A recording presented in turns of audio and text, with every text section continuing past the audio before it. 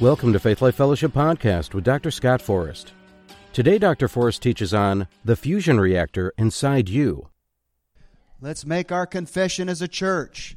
We are a church growing and thriving, overflowing with love, strengthening the family, transforming the community, impacting the world, where every member is a minister and a church alive is worth the drive. Amen. I'm going to teach a message today that's been stirring in my spirit for several weeks now. It's called The Fusion Reactor Inside You. Now, with a name like that, you got to know that it will involve a bit of science. But don't let that intimidate you. I promise I'll keep it simple and break it down as much as I can. First of all, whether some folks like to admit it or not, the God of the Bible is also the God of science. And people need to hear that more than they're currently hearing that in this day and age. Amen? After all, if science is just a different form of truth, it must line up with the ultimate source of truth, which is the Word of God. In John 17:17, Jesus said, Lord, show them thy truth. Thy word is truth. So Jesus himself declared that the Word of God was the ultimate source of truth in the universe. Now, speaking of science, Einstein said that mathematics, which is the language of science, was nothing more than man's attempt to understand the mind of God. I like that. In other words, science and mathematics is man's attempt to quantify the mysteries of the universe in some logical, understandable way. Amen? So lately the Lord's been reminding me that I was led by Him to go back to school when I was in my 40s to get a PhD in engineering, not for my amusement and not to satisfy my curiosity, but for His purposes. Amen? I was a postdoctorate researcher in the field of micro and nanosystems engineering. I was also a Bible school director for 10 years. And during those years that I taught the Bible, I also taught engineering, mathematics, and statistics. And I know that the Lord expects me to use that unique background, that melding of the worlds of science and the world of the Bible, for His purposes. To reach out to people and to declare to them that God's Word is true and that science, contrary to what many teach today, does not contradict the Bible. Rather, it complements the Bible. Now, I've taught on science in the Bible in the past in different venues, in front of different groups, but rarely have I done so in a regular church service. But the Lord's been fairly insistent lately that I begin to unveil that side of my life in ministry on a regular basis right here in our regular Sunday morning services. He told me, don't shy away from what I put in you. You have a way of making it understandable. You have a way of showing how science and the Bible are complementary, not contradictory. You need to use that gift because there's a lot of people in deception right now. They worship the God of science, not the God of the Bible.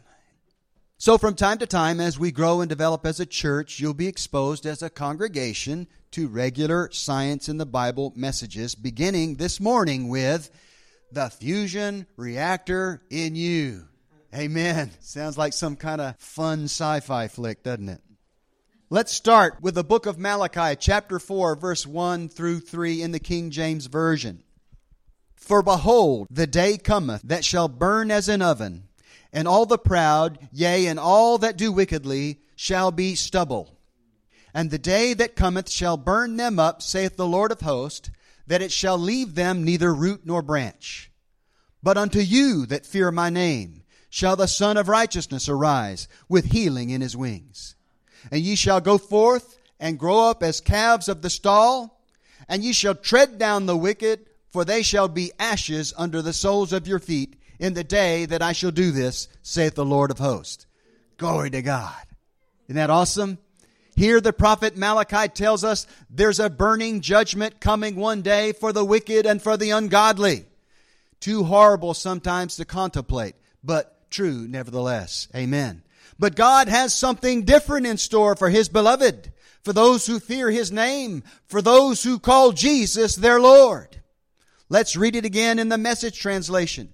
It's even more clear. Malachi chapter 4, verse 1 through 3. Count on it. The day is coming, raging like a forest fire. All the arrogant people who do evil things will be burned up like stove wood, burned to a crisp. Nothing left but scorched earth and ash, a black day. But for you, sunrise. The sun of righteousness will dawn on those who honor my name, healing radiating from its wings. You will be bursting with energy like colts, frisky and frolicking. That's kind of funny, isn't it? Hallelujah. And you'll tromp on the wicked. There'll be nothing but ashes under your feet on that day. The God of the angel armies says so. Amen. Glory to God. Hallelujah. This version makes it even clearer that Malachi is saying that one day the wicked would be defeated, the enemy would be under our feet, and that great joy would be among the people of God. Now notice in verse 2 that he uses our sun, S-U-N, as a prophetic metaphor for the Son, S-O-N, of righteousness. That Son of righteousness is none other than Jesus Christ our Lord. Amen? And when He rises, the prophet says, healing power, life-giving energy, and joy will emanate from His wings, from His rays, or from His radiation, dare I use the word. Glory to God, church. We're living in the day that Malachi prophesied about, and we can say with faith and assurance that the Son of righteousness, S-O-N, has not only risen upon us, but He has risen within us. Amen. Jesus Himself, after He was raised from the dead, conferred that righteousness to His believers, and with that righteousness, He conferred salvation, healing, deliverance, and great joy. Amen. Since the prophet Malachi used the sun, S-U-N, as a metaphor for the Son, S-O-N, of righteousness, I thought it would be helpful if we took a look at some facts about our sun. Our sun is an enormous burning ball of hydrogen and helium gas that is about 93 million miles away from planet Earth. To give you an idea of how far that is, even at a speed of 186,000 miles a second, the light from the surface of the sun takes about 8 minutes and 30 seconds to reach the earth. Wow! If something were to happen to the sun, we wouldn't know about it until 8.5 minutes later. Oh my Lord, the sun just went out.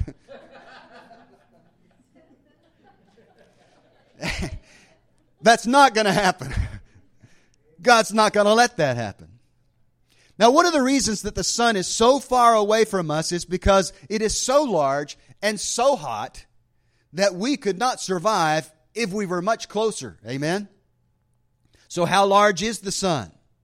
Well, the diameter of the sun is about 840,000 miles across, compared to the diameter of the earth, a mere 8,000 miles. So diameter-wise, the sun is over 100,000 times larger than the earth. Volume-wise, this is the mind blower. Look at this picture. You can see this. Volume-wise, it would take 1.3 million earths to fill the volume of the sun. Wow. Wow. So, how hot is the sun? Well, the core of the sun burns at 27 million degrees Fahrenheit. That's pretty hot. And in that core, there is a fusion reactor that takes the available mass of hydrogen and converts it into helium, releasing an enormous amount of energy in the form of heat and light. Just to give you some idea how much energy is being produced by our sun, the sun converts 4.4 million tons of mass into energy every second. Every second. And this conversion of mass into energy is described by Einstein's famous equation, E equal mc squared. It amazes me that a patent clerk in 1905 was sitting down scribbling one day, and he came up with the concept of relativity and ultimately E equals mc squared. In 1905, he was a brilliant guy. But by the time those fusion reactions work their way to the surface of the sun, the temperature drops from a balmy 27 million degrees to only 10,000 degrees Fahrenheit. Isn't that comforting? Now that may be far cooler than the core, but it's still hot enough to not just melt, but to boil elements like carbon, graphite, and diamonds. That's pretty hot. Here's an interesting factoid. Recent measurements have indicated that the core of the earth may be even hotter than the surface of the sun. Wow. The surface of the sun is 10,000 degrees Fahrenheit, and these measurements indicate that the core of the earth is slightly hotter than that. Kind of an unpleasant parallel to another place at the core of the earth. Amen? Hell may be in another dimensional realm at the core of the earth, but I'm betting they share that heat somehow. Thank God there's a lot of rock between the core of the earth and the surface of the earth. Amen. At this point, I may have overwhelmed some of you with the science, so let me reassure you by getting to the point that I wanted to make this morning. Each of us in this room, if you're born again, if you're spirit-filled, has a fusion reactor on the inside of you burning with limitless power. That fusion reactor on the inside of you is much more powerful and produces much more light and much more energy than the light and energy that emanates from our sun. Because it's the same light, the same power, the same energy that God used to create the universe. It's the same light, the same power, the same energy that God used to raise Jesus Christ from the dead. Amen. Romans 8:11 in the King James Version. I tell you what, if there's any scripture in the Bible that I think you should memorize, this would be one of them. But if the Spirit of Him that raised up Jesus from the dead dwell in you, He that raised up Christ from the dead shall also quicken your mortal bodies by His Spirit that dwelleth in you. Glory to God. Amplified says it even better. And if the Spirit of Him who raised Jesus from the dead lives in you, He who raised Christ Jesus from the dead will also give life to your mortal bodies through His Spirit who lives in you. Amen. Now consider this. The Spirit of the living God was dwelling inside the body of Jesus, and it was that indwelling Spirit, that fusion reactor of a higher degree of limitless power that raised Jesus Christ from the dead. Now I want to talk for a few minutes about the Shroud of Turin. The Shroud of Turin. For those of you who are not familiar with the Shroud of Turin, it is believed by many to be the burial shroud of Jesus Himself. It's kept in Turin, Italy, where from time to time the keepers allow it to undergo scientific analysis. The amazing thing about the shroud is there appears to be an image of a man that was crucified, that was burned onto the shroud by some unknown kind of radiation. The shroud was placed underneath from head to toe and folded overhead from head to toe in such a way that this radiation produced an image of the top and the bottom of the crucified man. Now this is the top.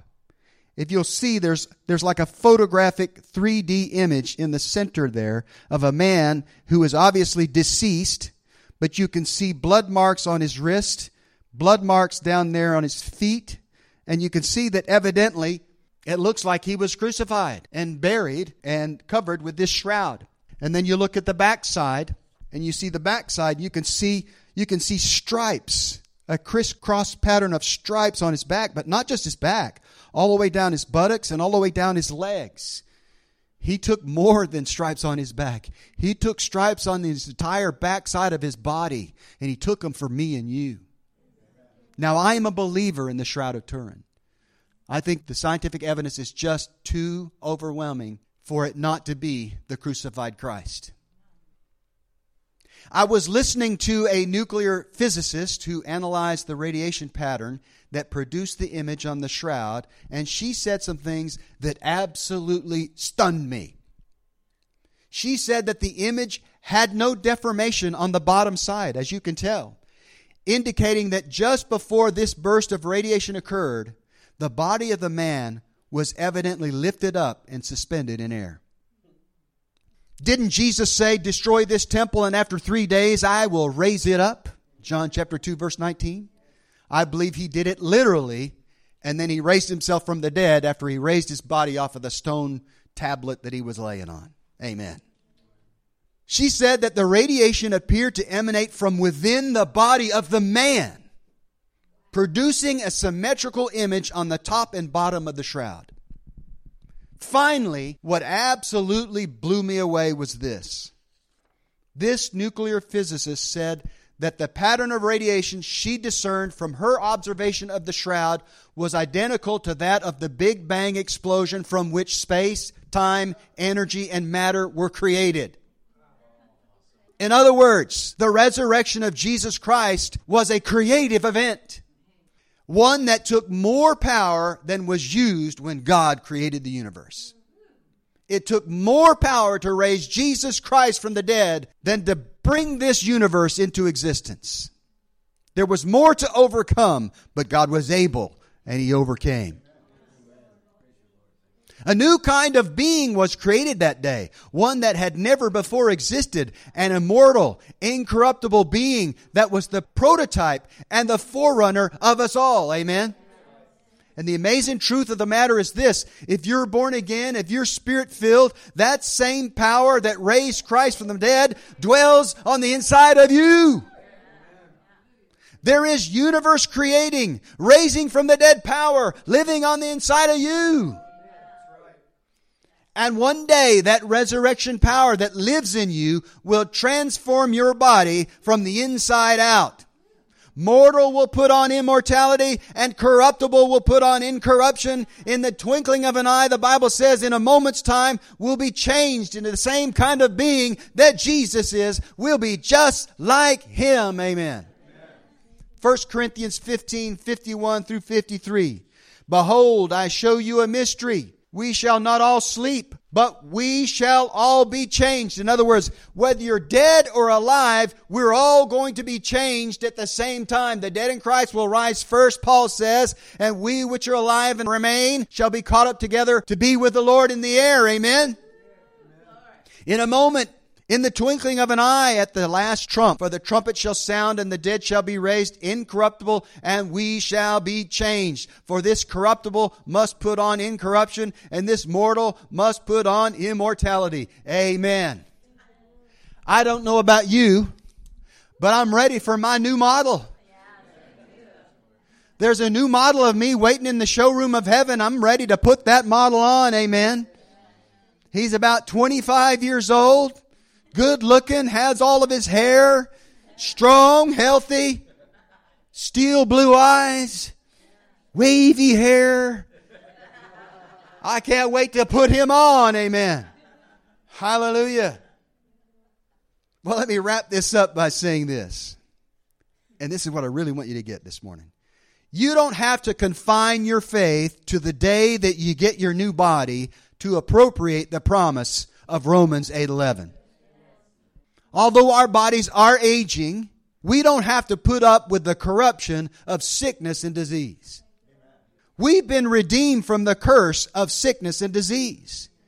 If you read through Deuteronomy 28, it talks about all the blessings of following the law and all the curses of disobeying the law, and all the diseases known to man are listed in Deuteronomy 28 as a curse of the law. But Galatians 3:13 says, Christ has redeemed us from the curse of the law, being made a curse for us, for cursed is everyone that hangeth on a tree. Amen.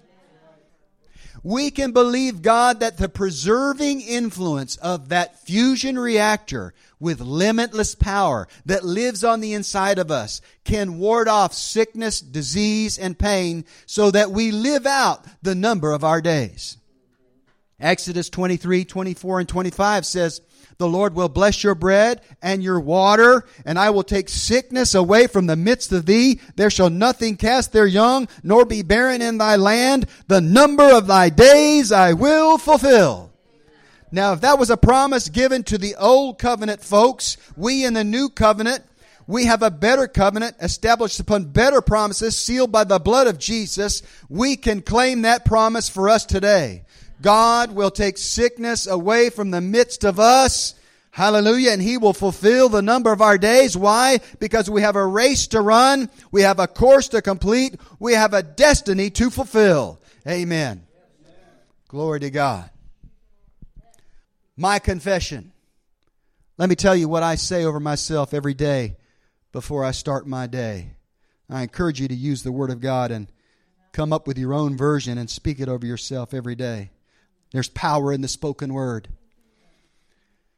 Jesus Himself took my infirmities and bore my sicknesses, and with His stripes I was and I am healed. That's Matthew 8:16-17, 1 Peter 2:24, and Isaiah 53:4 and 5. I receive it, Lord, not as a pipe dream, not as a wish, but as a reality in my life right now. A right now reality.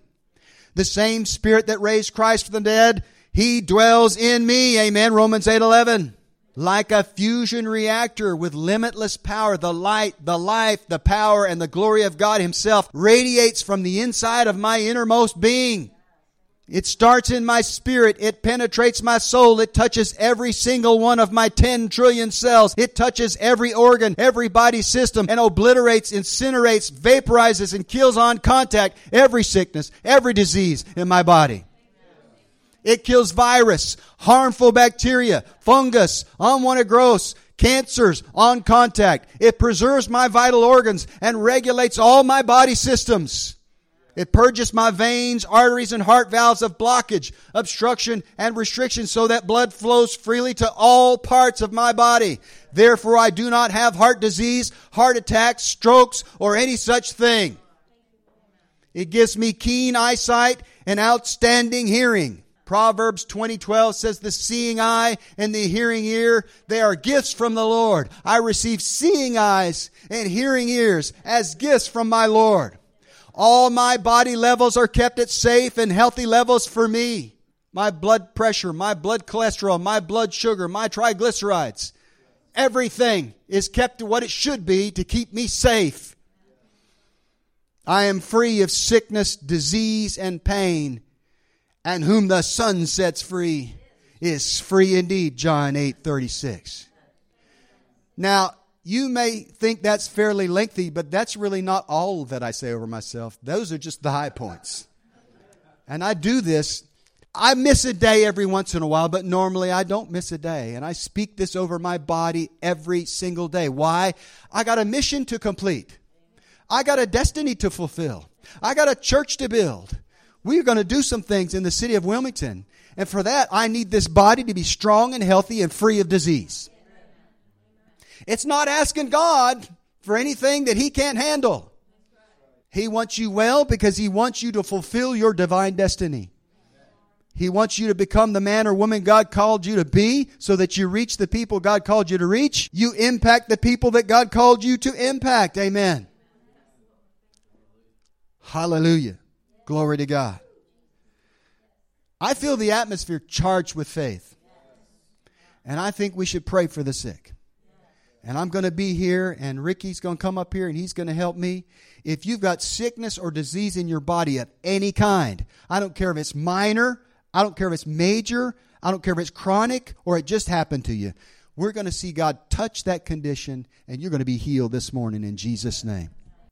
We hope you enjoyed today's message on the fusion reactor inside you. If you would like to learn more about Faith Life Fellowship and access more of Dr. Forrest's teachings, you can visit our website at gofaithlife.com. Also, visit and like our Facebook page at Faith Life Wilmington. We believe in God the Father. We believe in Jesus Christ. We believe in the Holy Spirit. And He's given us new life. We believe in the crucifixion. We believe that He conquered death. We believe in the resurrection. And He's coming back again.